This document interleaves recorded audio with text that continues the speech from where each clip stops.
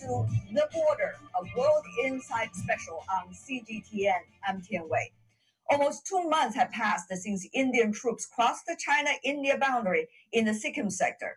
China considered the Indian action illegal and urged the Indian trespassers to immediately and completely withdraw. Although the Indian side has discussed diplomatic solutions, their soldiers still remain. So, who's right? Who's wrong? Why is the dispute happening now? If the latest spat not resolved, what is the danger? But then, what is the real solution? We have invited a very strong panel from both China and India, face to face, word by word, to articulate their views and make their voices heard. Right after this. Patience running thin. Border tensions between China and India are rapidly approaching a third month, the longest standoff since China and India went to war over their borders in 1962. Dozens of Indian forces and one Indian bulldozer are still inside Chinese territory. The Chinese Foreign Ministry reiterated Chinese sovereignty over the Doklam Plateau, stressing its unflinching position. New Delhi must withdraw all of its personnel behind the Indian border immediately and unconditionally. India cited so-called security concerns as well as protecting Bhutan's territory as a pretext to cross the China-India border in the Sikkim sector in June, a violation of long-time boundaries along the Donglong or Doklam Plateau. But the Bhutanese government has been silent on whether it sought Indian military help. Meanwhile, the Indian army has ordered the evacuation of a village close to the border. It is not immediately clear whether the evacuation is to accommodate soldiers or to protect citizens in case of a skirmish. As tensions rise, could the border situation spiral out of control?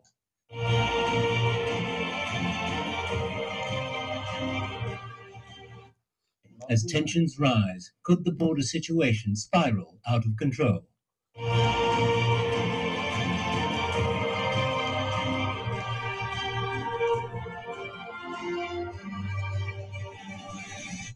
Or all of its personnel behind the Indian border immediately reiterated Chinese sovereignty over the Doklam Plateau, stressing its unflinching position. New Delhi must withdraw all of its personnel behind the Indian border immediately and unconditionally. India cited so-called security concerns as well as protecting Bhutan's territory as a pretext to cross the China-India border in the Sikkim sector in June, a violation of long-time boundaries along the Donglong or Doklam Plateau. But the Bhutanese government has been silent on whether it sought Indian military help. Meanwhile, the Indian army has ordered the evacuation of a village close to the border. It is not immediately clear whether the evacuation is to accommodate soldiers or to protect citizens in case of a skirmish. As tensions rise, could the border situation spiral out of control?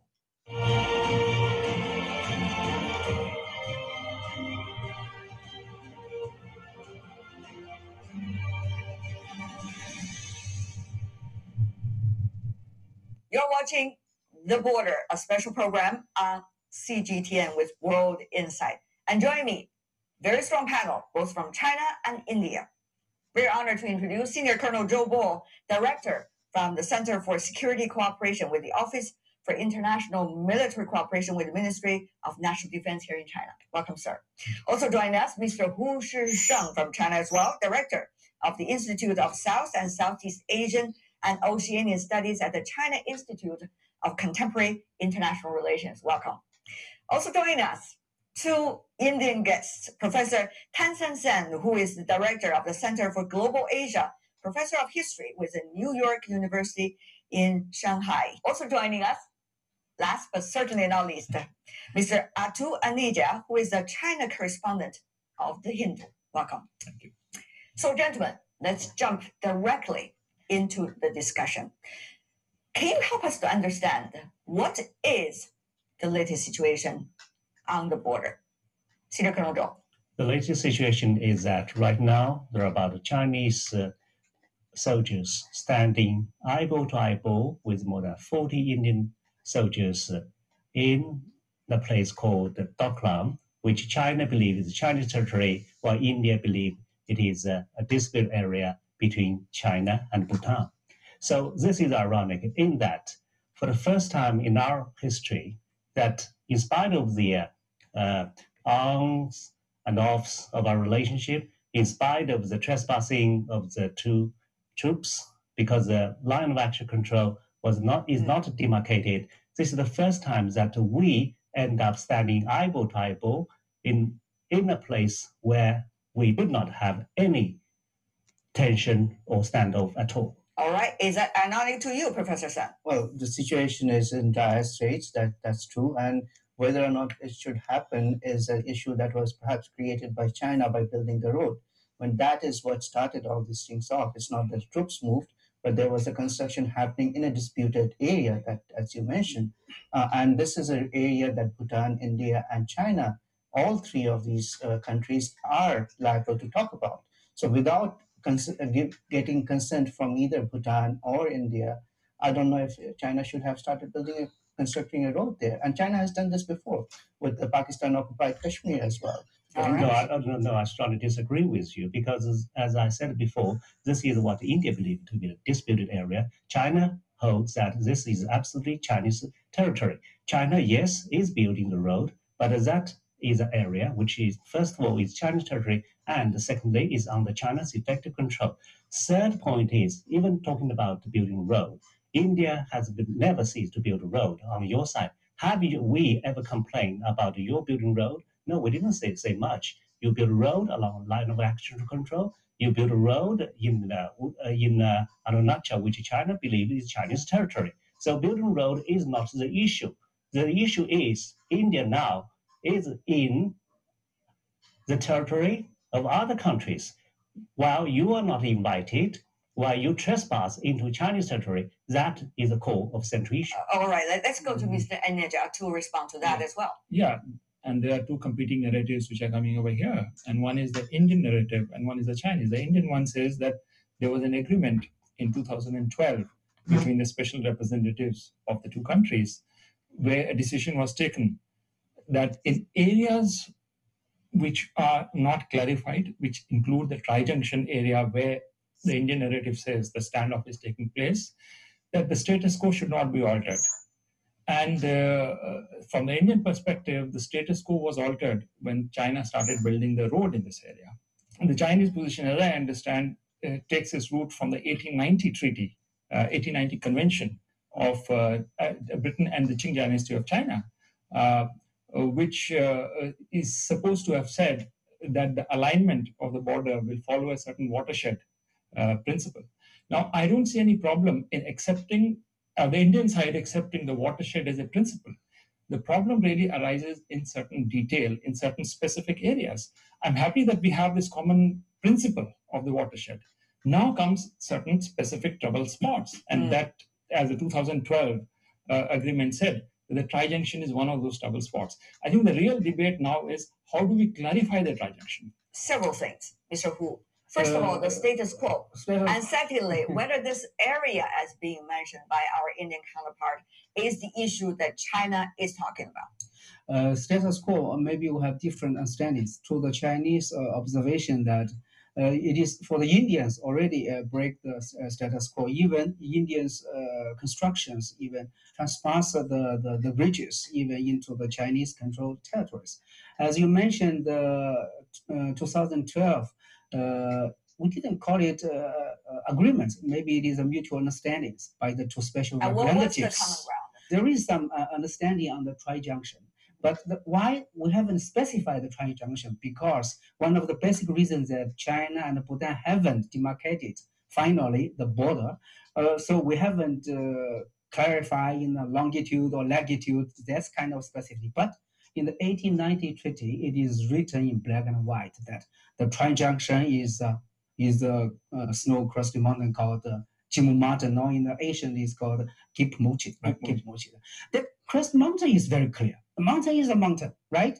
You cannot expand it into an area from a spot to an area. That is it sounds to me ridiculous. Okay, gentlemen, you've already brought our issue back to the year 1890. So I would like the professor of history, Professor Sun, to talk from your perspective. How do you see that part of history? Will that part of history help us to resolve some of the issues? Yeah, it's very interesting that the Chinese side has problems with all the colonial agreements that were signed between British and and Tibet or the Qing dynasty, but this is the only one that they seem to accept. And it's problematic. All historical documents, maps are problematic. As a historian, I'll tell you that. And Hu Zhiqiang said that the mountain, but mountain has number of sides. Which sides of the mountain? Which areas of the mountain is not just one peak? It's a whole land, and that needs to be demarcated. So 1890 treaty is a starting point, and as Atul pointed out, we don't have a problem with the watershed, but actual going on the ground, none of the people who signed the treaty actually went and saw and said that these are the lands that belong to Qing China or to British India. So when it comes down to actual ground reality, those treaties don't serve any purpose. It has to be negotiated by the two nation states that emerged in the late 1940s. I got one word No. from you. Those treaties don't serve any purpose. Do No, those my- treaties my serve argument purposes? is that if you regard it the mountain, well, not a peak, not a spot, then why then that if should be like this, that it is like a circle, right? Like a area, like a circle. The circle not only covering the part of China, should also cover what Indian controlled and also Bhutan controlled. But to my knowledge, that India already building the strongholds, even tunnels, even in the areas around the Jimmumarjan snow-crested peak. So that is unfair if comparing to Chinese side. We haven't even built a road connected to the ridge of the mountain. When Even did on the those Indian two- build-up happen? that is it happened in 1980s. From 1980s on. Even before 1980, because in the 1980s, Chinese geographer, which want to know the ground realities, they found that there are already 40 strongholds built around the snow-crested mountain. That is in 1980 June. Okay. Mr. Aneja, why did you have to build, and why can't China build from the Chinese side? No, the point is that we have these broad formulations. Now, to come to specifics, we have the technology now to do it, and we move in that direction and sort it out. Okay. Rather than saying that this is ours and this is yours, this is taking a position According without to using Mr. going into Aneja, specifics. it seems originally the place has never been decided as to who it belongs to. No, I don't think so, because clearly the Bhutanese herdsmen actually pay tax to China as early as the 1950s, and in Do you have Xizang, documents to Yes. convey that? yes, because these kind of received as a kind of original document are still kept in Tibetan Museum, which could be seen by everybody. And So if they pay the taxes, what does that mean? that means we have sovereignty over it. Otherwise, how could they pay taxes to us? No, by us you mean China. Yes. But if you ask the local herdsmen, they would say they're not paying taxes to China. They're paying it to the local governor or local person whom they would not identify as a Chinese, but a Tibetan. But I think that difference that you don't make, those people in Bhutan do make. yes, I clearly agree with you that when they paid it to the local government. That is clear. But after 1949, who is the local government in Tibet? That is It's not very Chinese. clear. It's not very clear. It doesn't happen. I mean, according to you, it's perhaps very clear who is the local government. China does not take control of entire Tibet until later. So in But- 49, many of the territories which are now in the No, People's there are Republic of China. But you are also talking about 1959, right? Yes. We're not just talking about 1949. This is the big difference of the historical views about the political entity of Tibetan. This is contrasting differences. But there is a ground reality is that there is not only one country in the world accept even once the independence of Tibet. This is quite clear. What exactly is the fundamental issue in this dispute? Okay, we can go back in history. We can look at every document. But the fact is very clear. You have a People's Republic of China. The United Nations recognize the People's Republic of China, and Tibet is part of People's Republic of China. Let's put that aside because Sure. it's only Yeah. making things too We all complicated agree for on that. all of us to work. Here's the thing. Senior Colonel Zhou, what do you think if we want to look for a solution? The fundamental issues we need to look at this. The fundamental issue is India now has changed its tone. In the beginning, it claims that China has invaded the Indian territory, right? Your press, you keep changing your tones, and now, according to you, this is not Indian territory. So, who allows you to come to this part of the world in which India should not be a party. Whose territory is it? It's a disputed territory. It's nobody's territory. Disputed territory among whom? Between Bhutan, China, and India. Okay. And so that was the 2012 important issue, and this is where Indian conceptions. Ridiculous. At most, it is some misunderstandings of the territory between China and Bhutan. India is no party. I haven't heard even from Indian government that this is an issue among China, India, and Bhutan. That's what was covered in 2012. There are two things. One is the tri-junction identification. We don't have a clarity. The second thing is, why did India go in? Your question. Well, there is a dispute between Bhutan and China. Professor Hu, I have spoken to him earlier, he says that that's between us then. It's between Bhutan and China. He said the worst thing would be that, but the most is between Bhutan and China. Okay, let's just hear what he exactly said. You probably put your words together to help us understand what exactly you said. No, of course, the Dongnan area is under Chinese effective control for so many years. If there is some misunderstanding, that is at most misunderstanding between China and Bhutan, while India is not one party.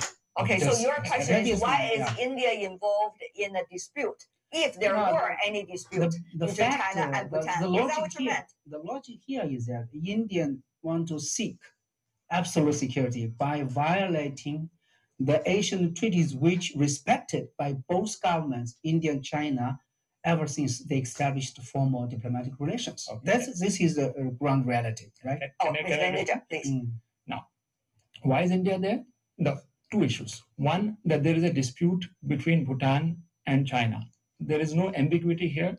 There is a letter, the démarche, which came from the Bhutanese side to China when the Doklam incident started, wanting the Chinese troops to move away and not build the road. The second thing is a public statement by the Bhutanese ambassador in New Delhi, where he's clearly saying that Doklam has been disputed territory between India and between China and Bhutan. So there is no question about that. Now I come to the second aspect. If it's a dispute between these two countries, that is China and Bhutan, what is India doing there, right?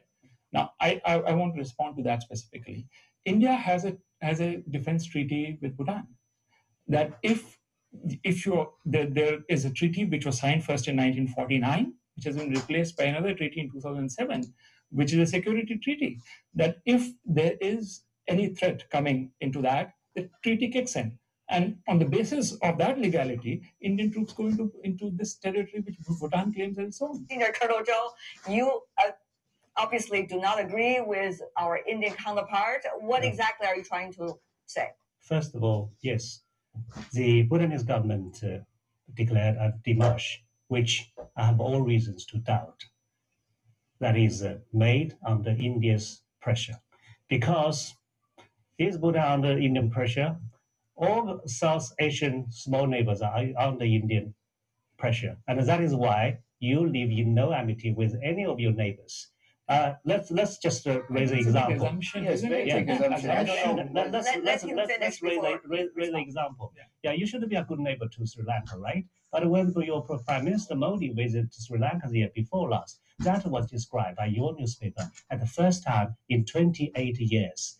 Your two countries is just separated by a small strait. Now let's talk about the treaty. The 1949 treaty and the 2007 treaty. Yes, I read the treaty. So in the 1949 treaty, the treaty between Bhutan and India, yeah, it says that the Bhutan agreed to be guided by India in external relationship, right? So that's exactly what it was described. So how can any sovereign states would agree to be guided by a country on external relationship? If it agrees, that means there is a kind of request. Otherwise, how can one agree to something? Then this kind of treaty would not hold water. That is why you have to change it in 2007, when now we have entered the modern era, where such kind of monopoly would not work anymore. And in this treaty, you actually mislead it, because you say that in a response to threat, so therefore you actually act together. But even in this treaty, black and white, it just asks you to have a close coordination of issues of mutual national interest. Remember, this is No. Security clause, Article 8. Yeah, but he did not specify that to be trespassing into the territory of other country. So I tell you, you actually made another announcement one day after Bhutan's announcement, right? The next day you made a declaration. So I have reason to assume, why could you make a declaration so quickly? Because you're well prepared, because you know what Bhutanese government would say. So therefore, you have already prepared something, and in this declaration, you have written it with all ambiguity. For example, you do not call these people to be soldiers. You just say you send in personnel. You just say you have a coordination, but you dare not say one thing clearly, that you are not invited. So you try to veil your declaration with ambiguity. That All is right. the purpose. Several things. Okay. What is the nature of this relationship between India and Bhutan? Senior Colonel Zhou has a lot of doubts about. That's first. Secondly, does this treaty allow India to do the things that it is doing right now on behalf of Bhutan? Let's just put aside whether there is any dispute or not between China and Bhutan about this region. So I'll let the two gentlemen respond. Any of you? First of all, I would say that there's a lot of speculation and assumption that comes from the senior professor himself, but I think it's all his view, and it's not ground reality. I think that's the problem. What is the ground reality? And Atul was right that I think the treaty between Bhutan and India makes it clear that India should be present when Bhutan's security is threatened, and India feels that has it's not written like that. Clearly, if you read it, it's definitely not written that India should be there. Give me one sentence which said India should be there when there is such a kind of a national security issue. All right. Go ahead. Can I add to this? You are misinterpreting the treaties. Treaties are conceptual. Treaties are not going into details that this battalion is going to be deployed if there is going. It doesn't get into the specifics. That's why you make use of it. It goes after concept. I can tell you another example. Indo-Soviet treaty with which the Bangladesh war took place. It was a peace and security treaty, but never was it that the Soviet Union forces are going to come in case there is going to be a clash between India and Pakistan. It doesn't mention. But the point. No, I just have to complete this. Clear. Treaties are made on concepts. And interpretation of the concept is part of an internal communication which takes place between the treaty signing countries. I am not aware that Bhutan did not approach India to invoke the treaty. We don't know that. And what the senior colonel is saying is an assumption that they did not, and that we just moved in well prepared. I think if you already have a preconceived construct, then you will try and fit everything into your narrative. That's the reason why we need now to actually go and talk with each other of each of the apprehensions. Because I think there's another very, very major point, which is we don't have a good constructive dialogue, a framework for a dialogue where we actually Let's talk about the dialogue a bit later. Let's just get the facts clear here. One of the facts, very important, that is, if you have a treaty, that is whether Bhutanese side have asked Indian side to be at the place where you are today. And according to the description, it is the Indian soldiers that are there. So, Mr. Hu, do you think, and have you heard anything from the Bhutanese side? Read from the public information as well, coming from the Bhutanese government public statement also, that indicating Bhutan is asking India to be where the Indian soldiers are, in which there is a dispute between China and India. At least from the issue of the statement of the foreign minister of Bhutan, there's no mention about inviting it, there's no mention of coordination or cooperation.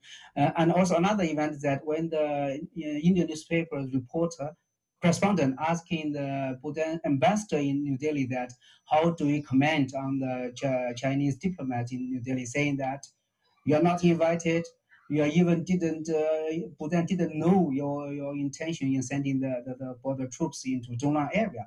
Then the Bhutanese ambassador respond that no comment, no more, nothing to be added to that, because everything is clear in the statement of the June the 29th. But June the 29th didn't mention this. So are you saying the statement is the root of the whole issue? The statement only came out after the dispute happened. After so many days. So what I'm asking you very clearly, Mr. Hu, is do you know anything in public or through, let's just say, discussion with your Indian colleagues, that the Bhutanese side have asked the Indian side officially to be there in the place where there is a dispute? No. Okay, let's go to the side. Exactly. Yeah. So that's the issue. I mean, the senior coroner is assuming that nothing has happened. Hu Shisheng also, You know something have No, happened. I mean, the no What is comment- the thing you're referring to? the treaty kicked into its place. I mean, as it should So happen. it's the Indian interpretation of the treaty No, which it's kicked the the place. Indian and Bhutanese interpretation of the treaty, which China sees differently. It's not a question of interpretation, it's a question of internal communication which follows. I fail to understand. Internal communication. Do you know there are internal communication? What kind of internal communication? No. Through whom? With whom? No, that is precisely the point. When something like this has to happen, it is based on internal and confidential communication. I don't have an idea whether the fax went or a telephone went or Yeah. anybody, but Well- neither I can challenge any of my Chinese colleagues knows that either. Okay. This is going to be something which is going to be declassified at a very later stage. We will not know. We don't know. So, about okay, all right.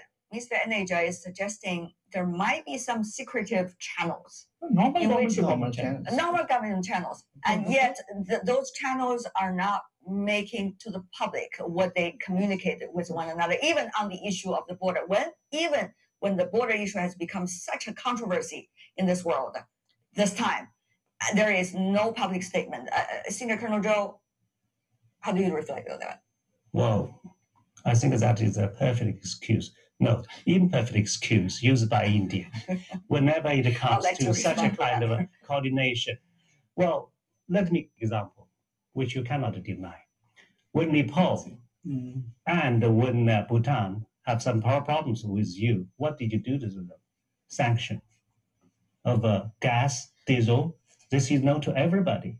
So all these small What did they do? neighbors, Tell us. Well, We don't know. We were, Okay, well, we were also the please first let him finish. responders. They- Please let him finish. Mm, Yeah.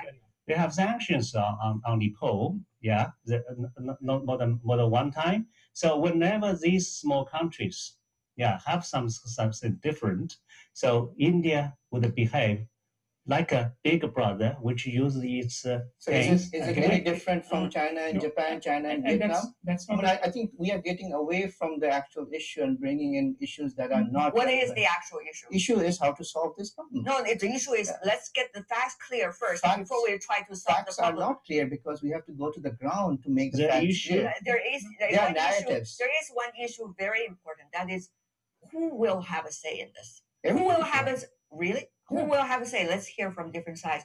Who will have a say? Is it China should have a say in the final solution? Right. Is it India that should have a say in the final solution? Or is it Bhutan, which has been absent from this discussion because their soldiers are not there in this discussion about the solution? Who should have a say? Well, all three should. I mean, that was the framework that I think India had talked about in 2012, that this is an issue that involves Bhutan, India, and China. And all three sides should sit down together. And I think a multilateral negotiation is needed here. Bhutan and China have talked for 24 rounds. India and China have talked for 20 plus rounds. Nothing gets solved. But this is a place where three different states can talk with each other. And this is the mechanism that needs to be employed in other parts of the India-China border as Okay, well. here, Professor San, if I understood right, the Chinese stance, the Chinese were appalled by the fact that one thing that has never been disputed through various administrations of India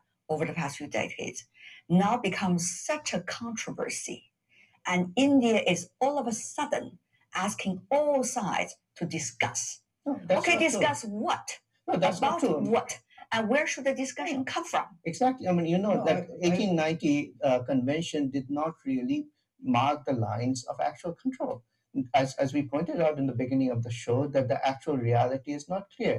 And this area has been in dispute between China and Bhutan. No, 2 points. I still couldn't figure out the reason why we noticed what we are going to do twice. There is no formal response. Then suddenly you use such kind of radical way to stop. So what is the reason behind it? You just want to create the standoff?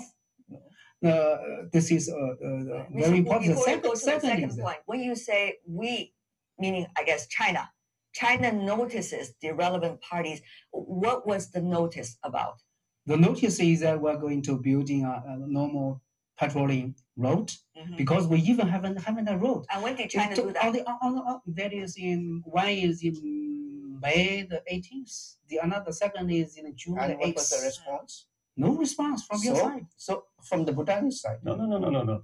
Let me try to clarify All one thing. right. Here's The- another crucial issue. Come The, on the here. spokesman of your Ministry of External Affairs said he would neither acknowledge nor deny that they have received Chinese notification. This is, to me, very strange because either you receive it or you haven't received it. How can you say, I won't acknowledge it or deny it? There are only Can I respond two choices, this? right? According to you, it says whether you receive it Yeah. or you did not receive it. And from China, a note definitely can be received Okay. from Chinese embassy. All right. Then. How can you Uh, not they- receive First it? of all, they're not their ministry official. Of course, they wouldn't speak for their ministry, Yeah. but that is confusing to say the least. Mr. Anaja. Well, I find this interesting that there was these two letters, one in March, as Professor Hu said, and the other in May. Letters sent to India stating China's intention to build the road, as I understand. Now, if you go by the 2012 agreement, this road is being built in the Tri-Junction area. How can you give a post facto that you are going to build it? If you have the intention of building the road, you have to consult the three countries that we intend to do. Is everybody agreeable? Here is an announcement saying that we are doing it. There is no pre-discussion. That is what is required under the 2012 agreement, the Cotton area. Okay. And, Try- and therefore, I find it very, very strange that this is information being conveyed without even a discussion. And may I add And also that that is why not the send right a letter to India if they think India is not concerned? And in this area? second point, I would just want to add, if this is not any disputed area, there is no question of a letter. Yes. Now let me compare this. Suppose you're building a road from Lhasa to Yadung. It is an undisputed, you're going to build a railway over there. India may have security apprehensions, but nobody can object to it. Mm. And there is no question of any letter going to India that we intend to build a road. So why The was very letter? fact that you're sending a letter Yes. means there's a history behind the particular area, and that's very clear. No, And that's itself an indication that this is probably the disputed area. Yeah, And but therefore you it still requires haven't some answered the discussion. question which is raised by Senior Colonel Zhou. Let's just answer that question first. Because Why she- is your ministry people? Which ministry is that? Ministry of Foreign Affairs. Ministry of Foreign Affairs. Okay, is saying something either denying or admitting that they have received any notice Because from he the was Chinese asked by side. your people about this question. So- Is it- so- Neither of us are privy I to know the you are not from it, information. but the That's attitude for the Minister of itself, External the Affairs to answer. attitude itself is interesting, isn't it? Has, If things needs to be figured out, why facts are not being stated? Has China released that letter or letters? Would you like to? Has China released those letters that were sent to India? Well, certainly, I also read this. No, have they news- released a letter or not? Or letters? Have the Chinese made public the letters that were sent to the Indian government? No, I don't think so. So how do you know what's in there? Maybe there's something in the Because your letters. spokesman answers this publicly. But as long as you don't know what's in the letter, it does not make sense for any country to say that we have received the letter and maybe it's Well, in they the letter. deny. No. It is it's a matter of fact. It's a Rather, response. okay, right. It's a response Okay. from your That spokesman is to your own not- people. This is what your So spokesman they may said. have reasons. So What might be the See, I think reasons? it's That would very be important. interesting. We are not representing the government of India Yes. here. You're not What- representing, but what is we the are government here of to India going to analyzing talk it. about We that? are not witness to history back in the year 1890, but we are talking about it too. But Mr. Hu, let me get you also to talk about that. Who should have a say here? One thing is that when you said that security is becoming a concern, is whose security? I'm still wondering. Does Bhutan really feel his security be threatened? I'm still wondering.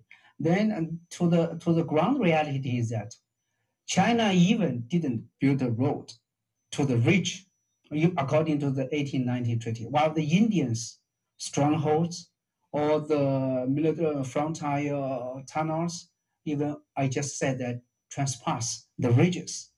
So you have already created a symmetrical advantage toward Chinese side. So In a disputed area.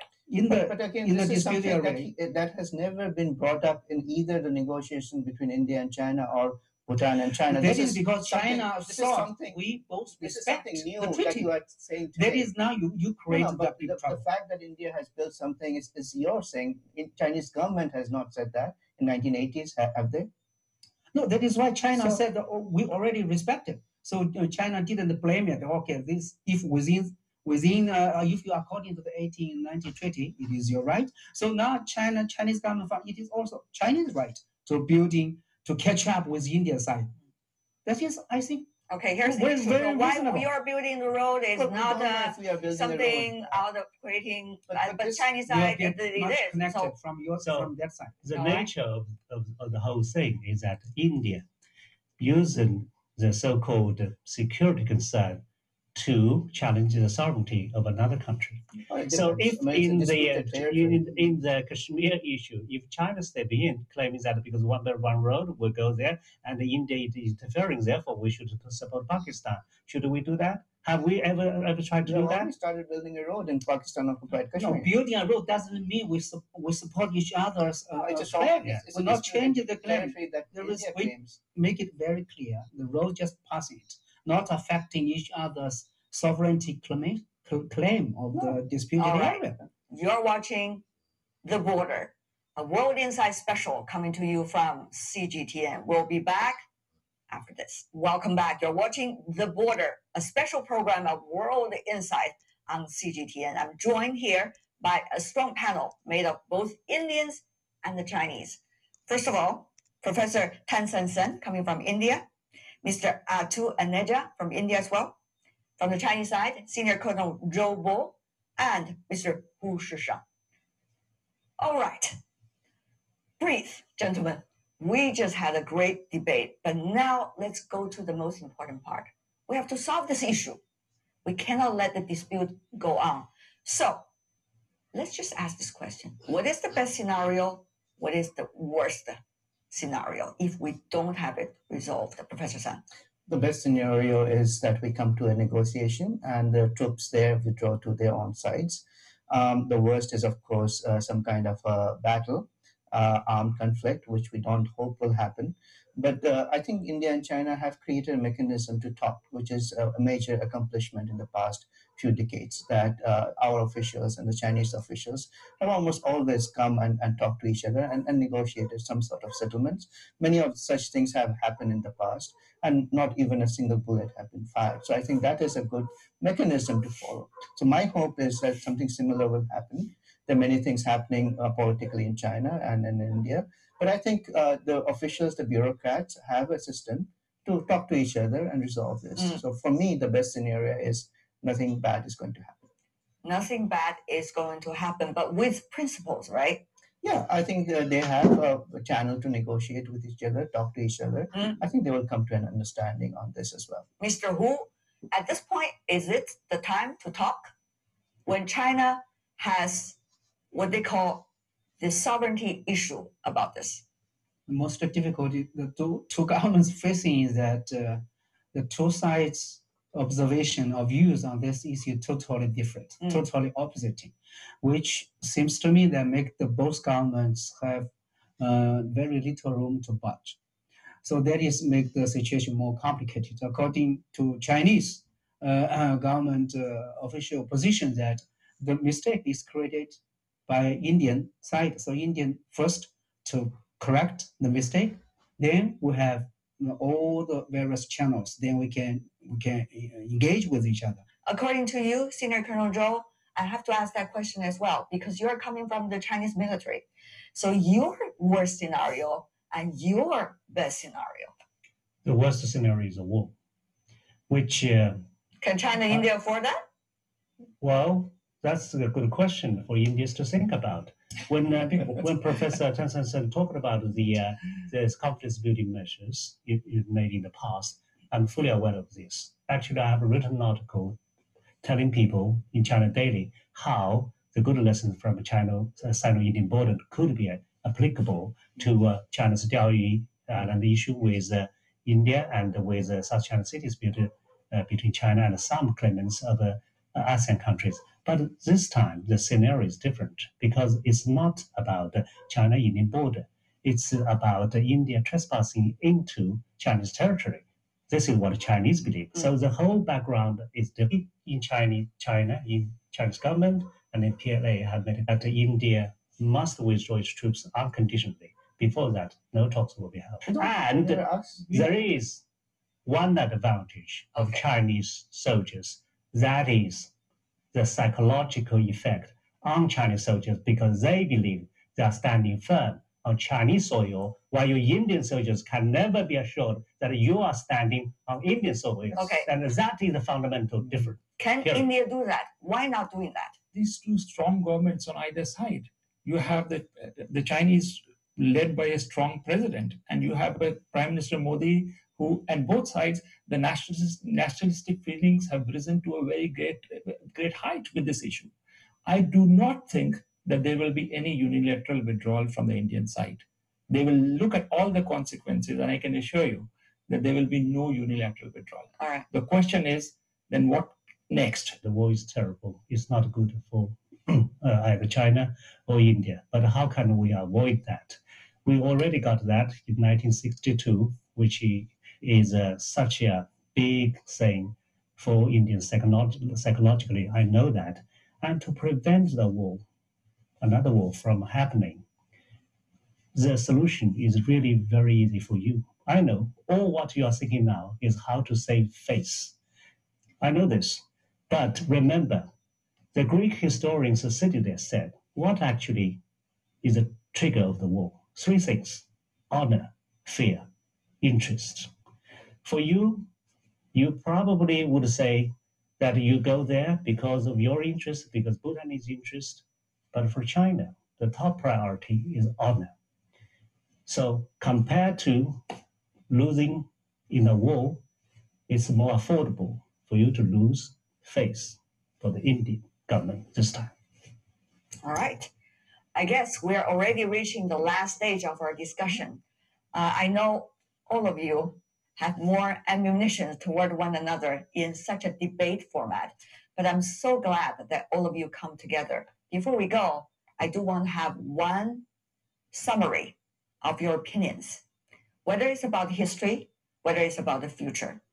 Let's begin with you, Professor Sun. Yeah, I think we should forget what happened before 1940s and talk about China, India as two nation states dealing with a very actual problem.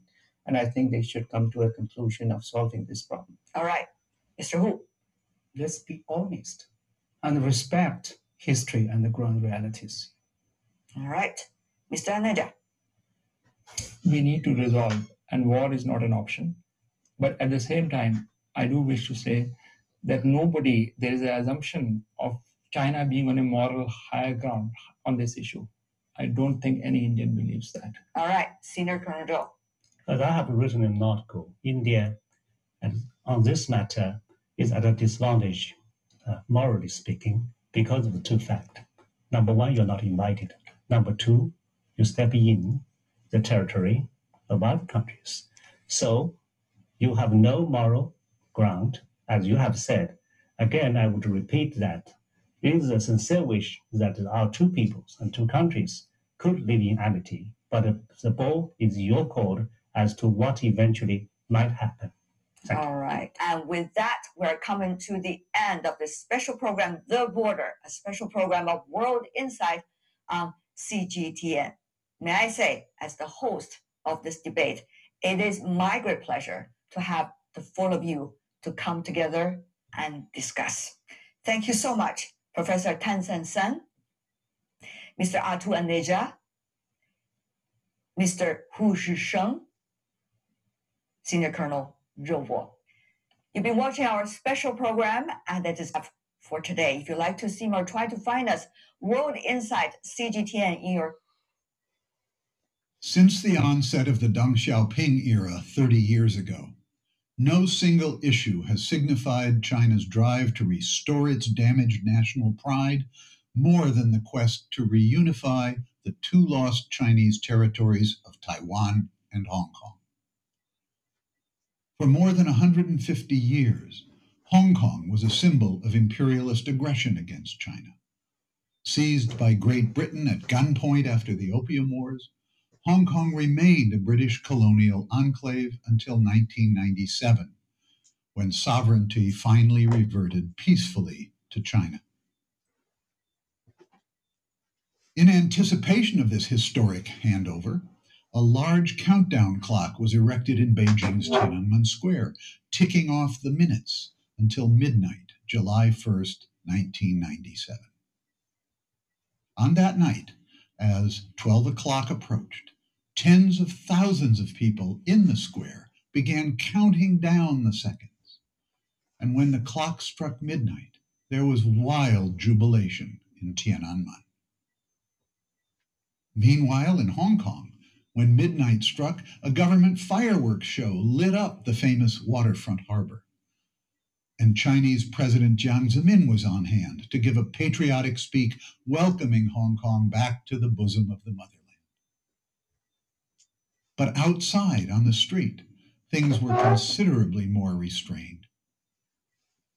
After 155 years of British sovereignty came to a close, no one was quite sure what to expect. Would the PLA come marching into Hong Kong? Would pro-democracy activists be arrested? In anticipation of possible incidents, several thousand international journalists joined crowds of local citizens and assorted others in a post-midnight vigil in front of the Legislative Council building in Hong Kong's Central District, which was the center of Hong Kong's politics. I was among the throng of humanity that night. I had brought a group of a dozen or more of my UCLA students to Hong Kong in the spring of 1997 to observe the transition, to record it, and to write about it. My students and I waited almost 3 hours on the night of the handover for something to happen. But nothing did. No jackbooted PLA troops, no political disturbances, and no arrests. Gradually, the crowds dispersed as people moved on to Hong Kong's myriad watering holes and all-night parties. The handover itself was thus unexpectedly calm, orderly, and uneventful. To mark Hong Kong's retrocession, the next day, July 1st, was declared a national holiday. In Hong Kong, the shopping malls opened early that day, and a new one-day record for retail sales was set, thus providing further proof, if such were needed, to support the old adage that when the going gets tough, the tough go shopping. The handover impacted not just Hong Kong Island, which was the original British Crown colony dating from the 1842 Treaty of Nanjing, but also two adjacent parcels of land across the harbor on the mainland, the Kowloon Peninsula and the New Territories. As we saw in an early lecture, Kowloon had been ceded outright to Britain after the Second Opium War in 1860, while the New Territories were leased to England in 1898 for a period of 99 years. Today's Hong Kong includes all three of these contiguous territories. The 1997 return of Hong Kong from British sovereignty to a special administrative region of China took place after lengthy and often acrimonious negotiations between Beijing and London. Because most of Hong Kong's territory and population, as well as its major industrial and agricultural resources, lay in the New Territories, the approach of the lease's expiration date, June 30th, 1997, was a source of growing concern to the British government. As the expiration date drew nearer, the government of Britain's then Prime Minister, Margaret Thatcher, sought to secure a Chinese commitment to renew the lease for another 50 years. But by 1982, it was clear that Deng Xiaoping was firmly opposed to such an extension. This put the British government in a quandary, for without the resources and population of the New Territories, both agriculture and industrial, the rest of Hong Kong could not be sustained as a viable, self-sufficient entity.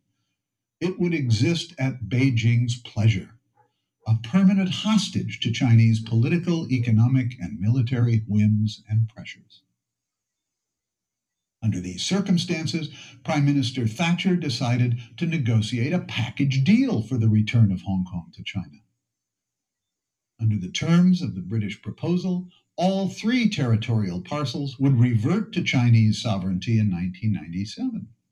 But in exchange, China would allow Hong Kong to exercise a high degree of local autonomy after 1997 and would pledge not to interfere with Hong Kong's existing economic, administrative, and legal institutions for a period of 50 years at least.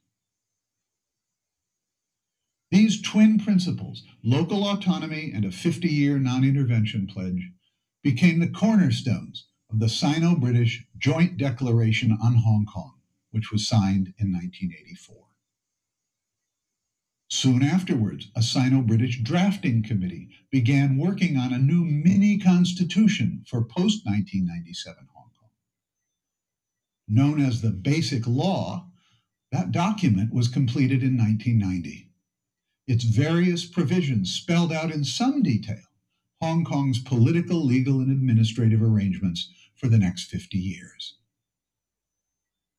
Under a general framework known as One Country, Two Systems, the Basic Law granted Hong Kong substantial autonomy over its domestic affairs and its international commercial relations, while reserving to Beijing sovereign authority over diplomatic and military affairs. Politically, the Basic Law defined a Hong Kong government that featured a strong, non-elected chief executive and a weak, partially elected legislature. Although the drafters stipulated that universal suffrage would eventually be introduced in the elections of both the chief executive and the legislature, no dates were specified in the document. And up to now, this has remained an unfilled promise. On the other hand, since the 1997 handover, Beijing has scrupulously adhered to its principal obligations under the Joint Declaration and the Basic Law. China's leaders have made no attempt unilaterally to change Hong Kong's economic, political, legal, or administrative institutions. And the basic legal rights, political, and civil liberties of Hong Kong citizens have been retained more or less intact. Media freedom also remains relatively high in Hong Kong, although a certain amount of pressure has been exerted on radio, television, and newspaper editors and programmers in Hong Kong to refrain from excessive criticism of the Chinese government. Still, for the most part, media censorship has been more self-imposed than externally coerced. In general, then, the principle of one country, two systems has worked out rather well in the Hong Kong Special Administrative Region, or SAR. Despite early fears that the handover would spell the death of Hong Kong, in most respects, it has been largely business as usual since 1997. The same cannot be said, however, for Taiwan. There, a sizable majority of citizens continue to oppose the island's reunification with mainland China under almost any circumstances.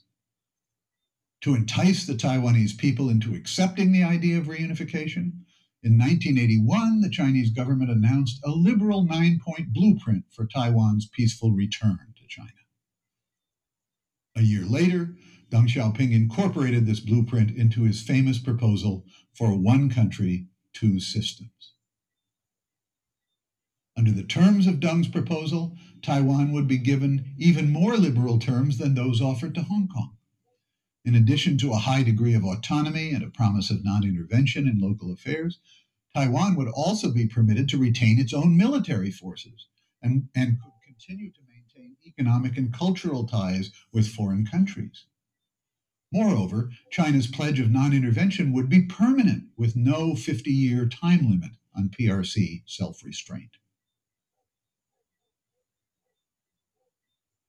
But despite their many similarities, the cases of Taiwan and Hong Kong were nonetheless very different.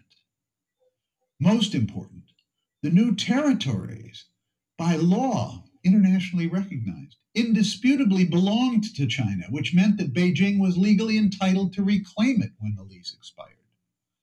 By contrast, Taiwan's long separation from mainland China was a de facto situation that was based not on a binding international legal obligation, but on the vicissitudes of a bitter and protracted civil war which had never ended, at least in formal legal terms.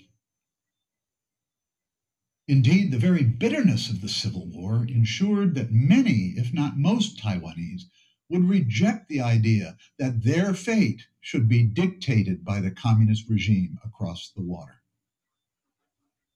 Hence, Deng Xiaoping's one country, two systems formulation never gained much popular traction in Taiwan.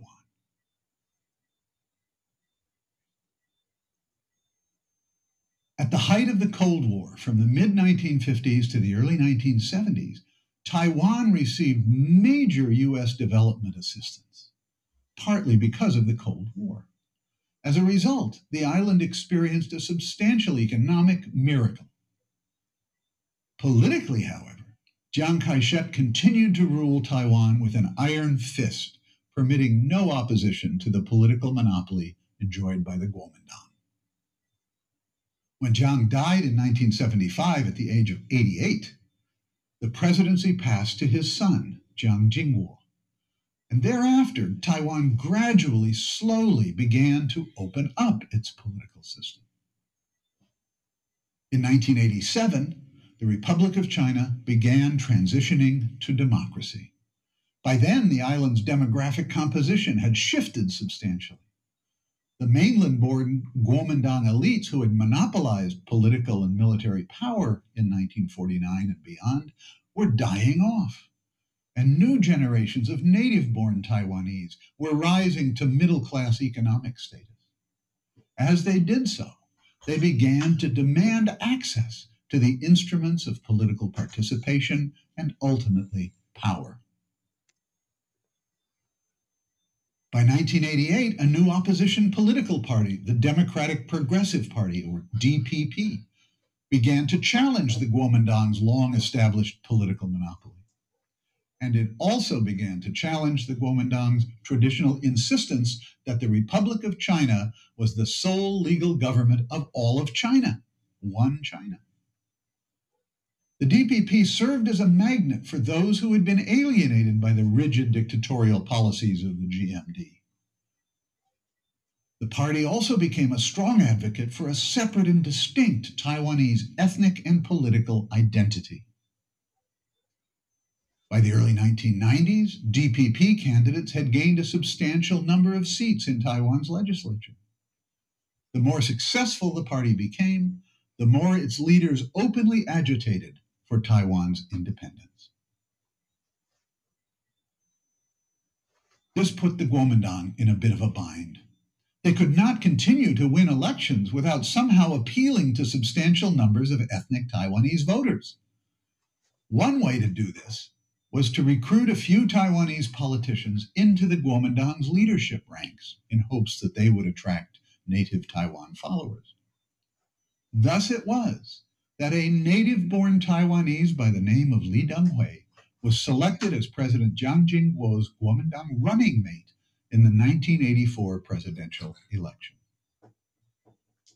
When Jiang Jingguo died 4 years later, Lee Teng-hui became Taiwan's first native-born president. This proved to be an important turning point in Taiwan's politics, for almost as soon as Lee assumed the presidency, he began to reveal a strong underlying attachment to the cause of Taiwanese independence. Lee Teng-hui's increasingly vocal advocacy of the separatist cause soon precipitated a rebellion by the Kuomintang conservative mainland faction, which split off in 1996 to form a new pro-reunification party. Now, politics in Taiwan became increasingly polarized into pro- and anti-independence camps.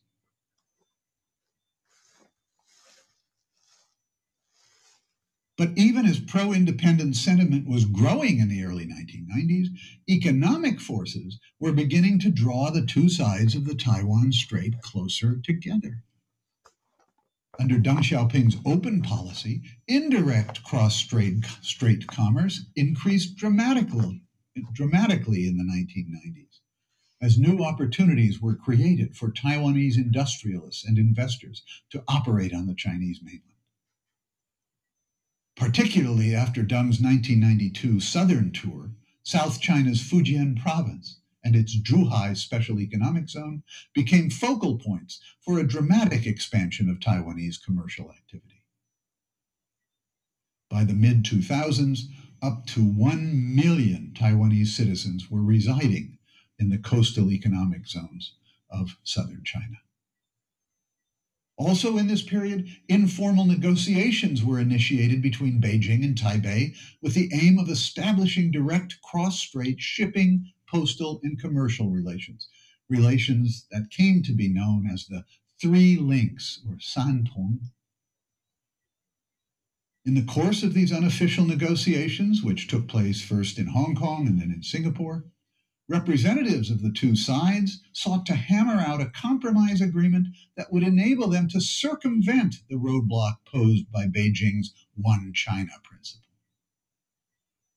The Taiwanese side nominally agreed to accept Beijing's notion that there was only one China, but with the important caveat that the term One China was subject to different interpretations by the two sides.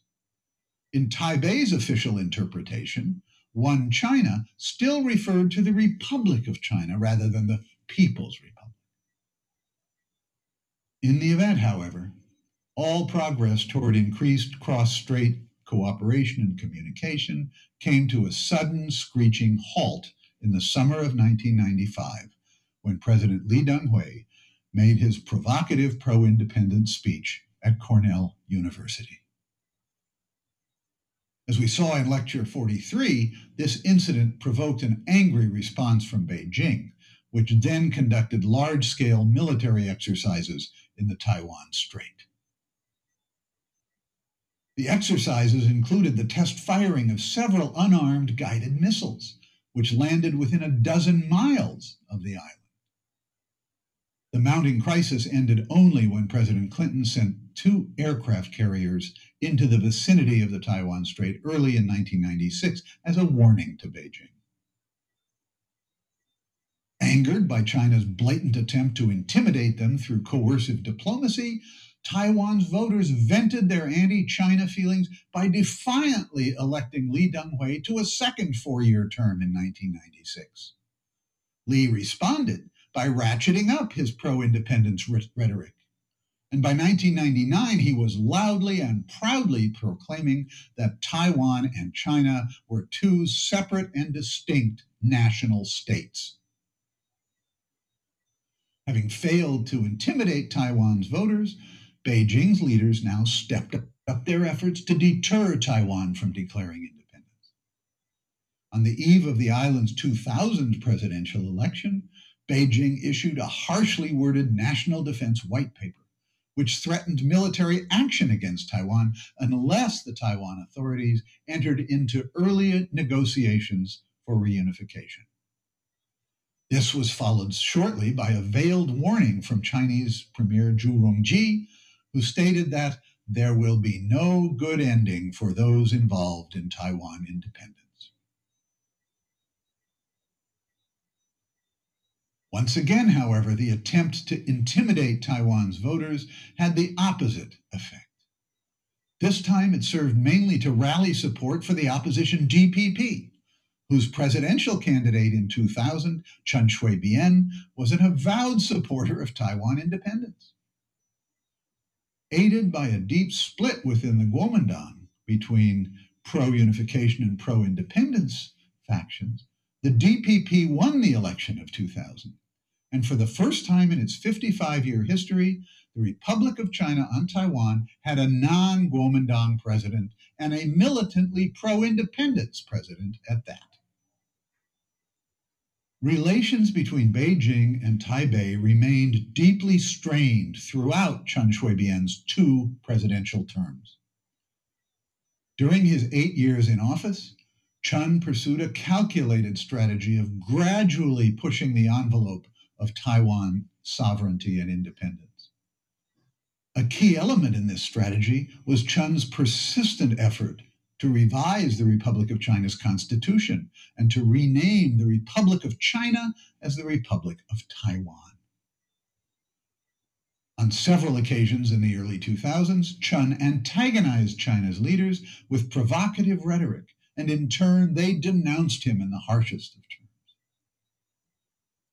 Meanwhile, in Washington, by 2003, President George W. Bush's foreign policy advisors had concluded that Chen Shui-bian was a loose cannon, a provocateur who, if left to his own devices, could wind up dragging the United States willy-nilly into a military conflict with China.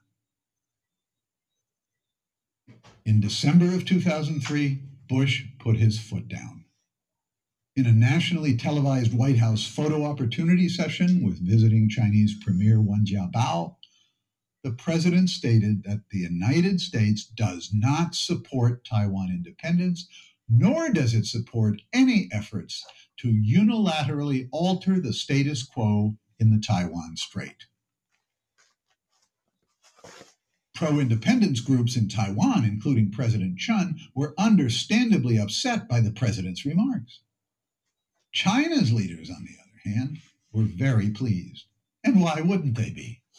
For Washington had finally acknowledged the need to actively restrain Taiwan's headstrong president. Notwithstanding this newfound American determination to restrain Chen Shui-bian, Chen narrowly won re-election to a second 4-year term in 2004. It came as a bit of a surprise to most observers. This time, his election was in fact aided by an unsuccessful assassination attempt against Chen and his vice president, Annette Lu. Occurring just 24 hours before the election, the botched assassination attempt created a wave of popular sympathy for the incumbent president, enabling him to pull off an extremely narrow last-minute victory. Now, in the interest of full disclosure, I was in Taiwan serving as an invited election monitor during the 2004 presidential election. And by sheer happenstance, I was in the vicinity of President Chen's motorcade when the assassination attempt took place. At the time of the shooting, I was interviewing a group of DPP politicians just about a mile away from the president's motorcade. Almost immediately, rumors began to fly that the president and vice president had both been killed. These rumors were quickly put to rest, however, when television footage revealed the president and vice president's wounds to be relatively minor. Seeking to maximize public sympathy, Chen held a photo op session with the mass media in his hospital room, where he bravely displayed his superficial abdominal wound while the TV cameras rolled. Meanwhile, at the headquarters of the opposition Kuomintang, angry people were raising allegations that the assassination attempt had been a fake, a hoax, a last-minute gambit devised by the Chen camp to avoid defeat in the election. Adding to the credibility of such suspicions, Taiwanese pollsters confirmed that at the time of the shooting, the Kuomintang candidate, Lien Zhan, enjoyed a lead over Chen Shui-bian of between 3 and 4 percentage points. But that lead evaporated within a few hours as a wave of last-minute sympathy for Chen enabled him to eke out the narrowest of victories. In the final vote count, just 0.1% separated Chen from Lien Zhan. Was the assassination attempt a fake, a hoax? The evidence is inconclusive.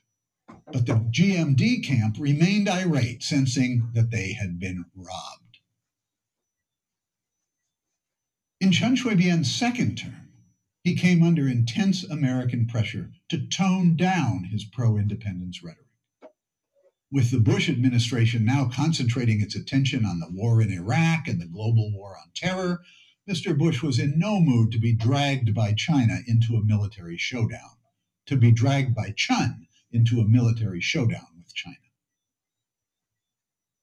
Meanwhile, Chinese leaders sensed an opportunity to take advantage of Chun's growing difficulties by holding out an olive branch to opposition leaders.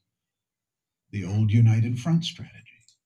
In 2005, Beijing invited the defeated Kuomintang presidential candidate, Lien Zhan, to visit mainland China.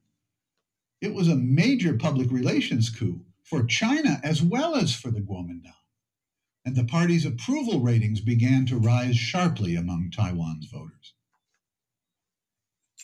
In the wake of the GMD's successful cross-strait peace initiative, Chen Shui-bian's polling numbers declined sharply.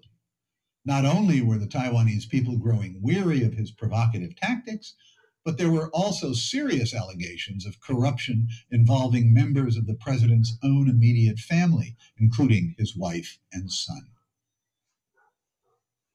And by the time the 2008 presidential campaign came around, Chun's approval ratings had dropped to an all-time low of less than 20%. In the March 2008 presidential election, the DPP candidate, Frank Xie, was dragged down by his association with Chen Shui-bian, much as John McCain was dragged down by his association with George W. Bush. Meanwhile, a re-energized Kuomintang fielded a formidable new presidential candidate, the young, charismatic, dynamic former mayor of Taipei City, Ma Ying-jeou. Ma Ying-jeou campaigned on a promise to work hard to improve relations with China. Specifically, he pledged to resume the long-suspended cross-strait negotiations on the establishment of the three links, that is, direct postal, commercial, and shipping ties across the strait. These talks, initiated in 1992, had been abruptly canceled in the wake of the 1995 missile crisis. The election itself turned out to be something of a landslide, as Taiwanese voters demonstrated their weariness with Chen Shui-bian's China-baiting tactics.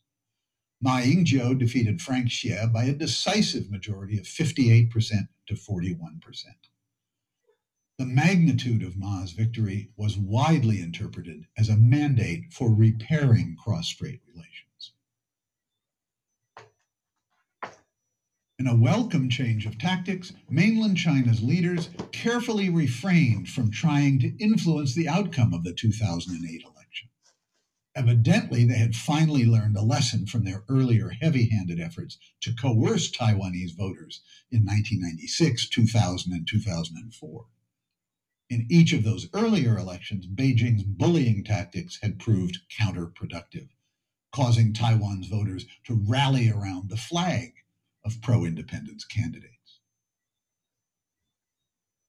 In the aftermath of the 2008 election, there were audible sighs of relief on both sides of the Taiwan Strait, not to mention in Washington, where Ma Ying-jeou's victory was greeted with barely disguised satisfaction.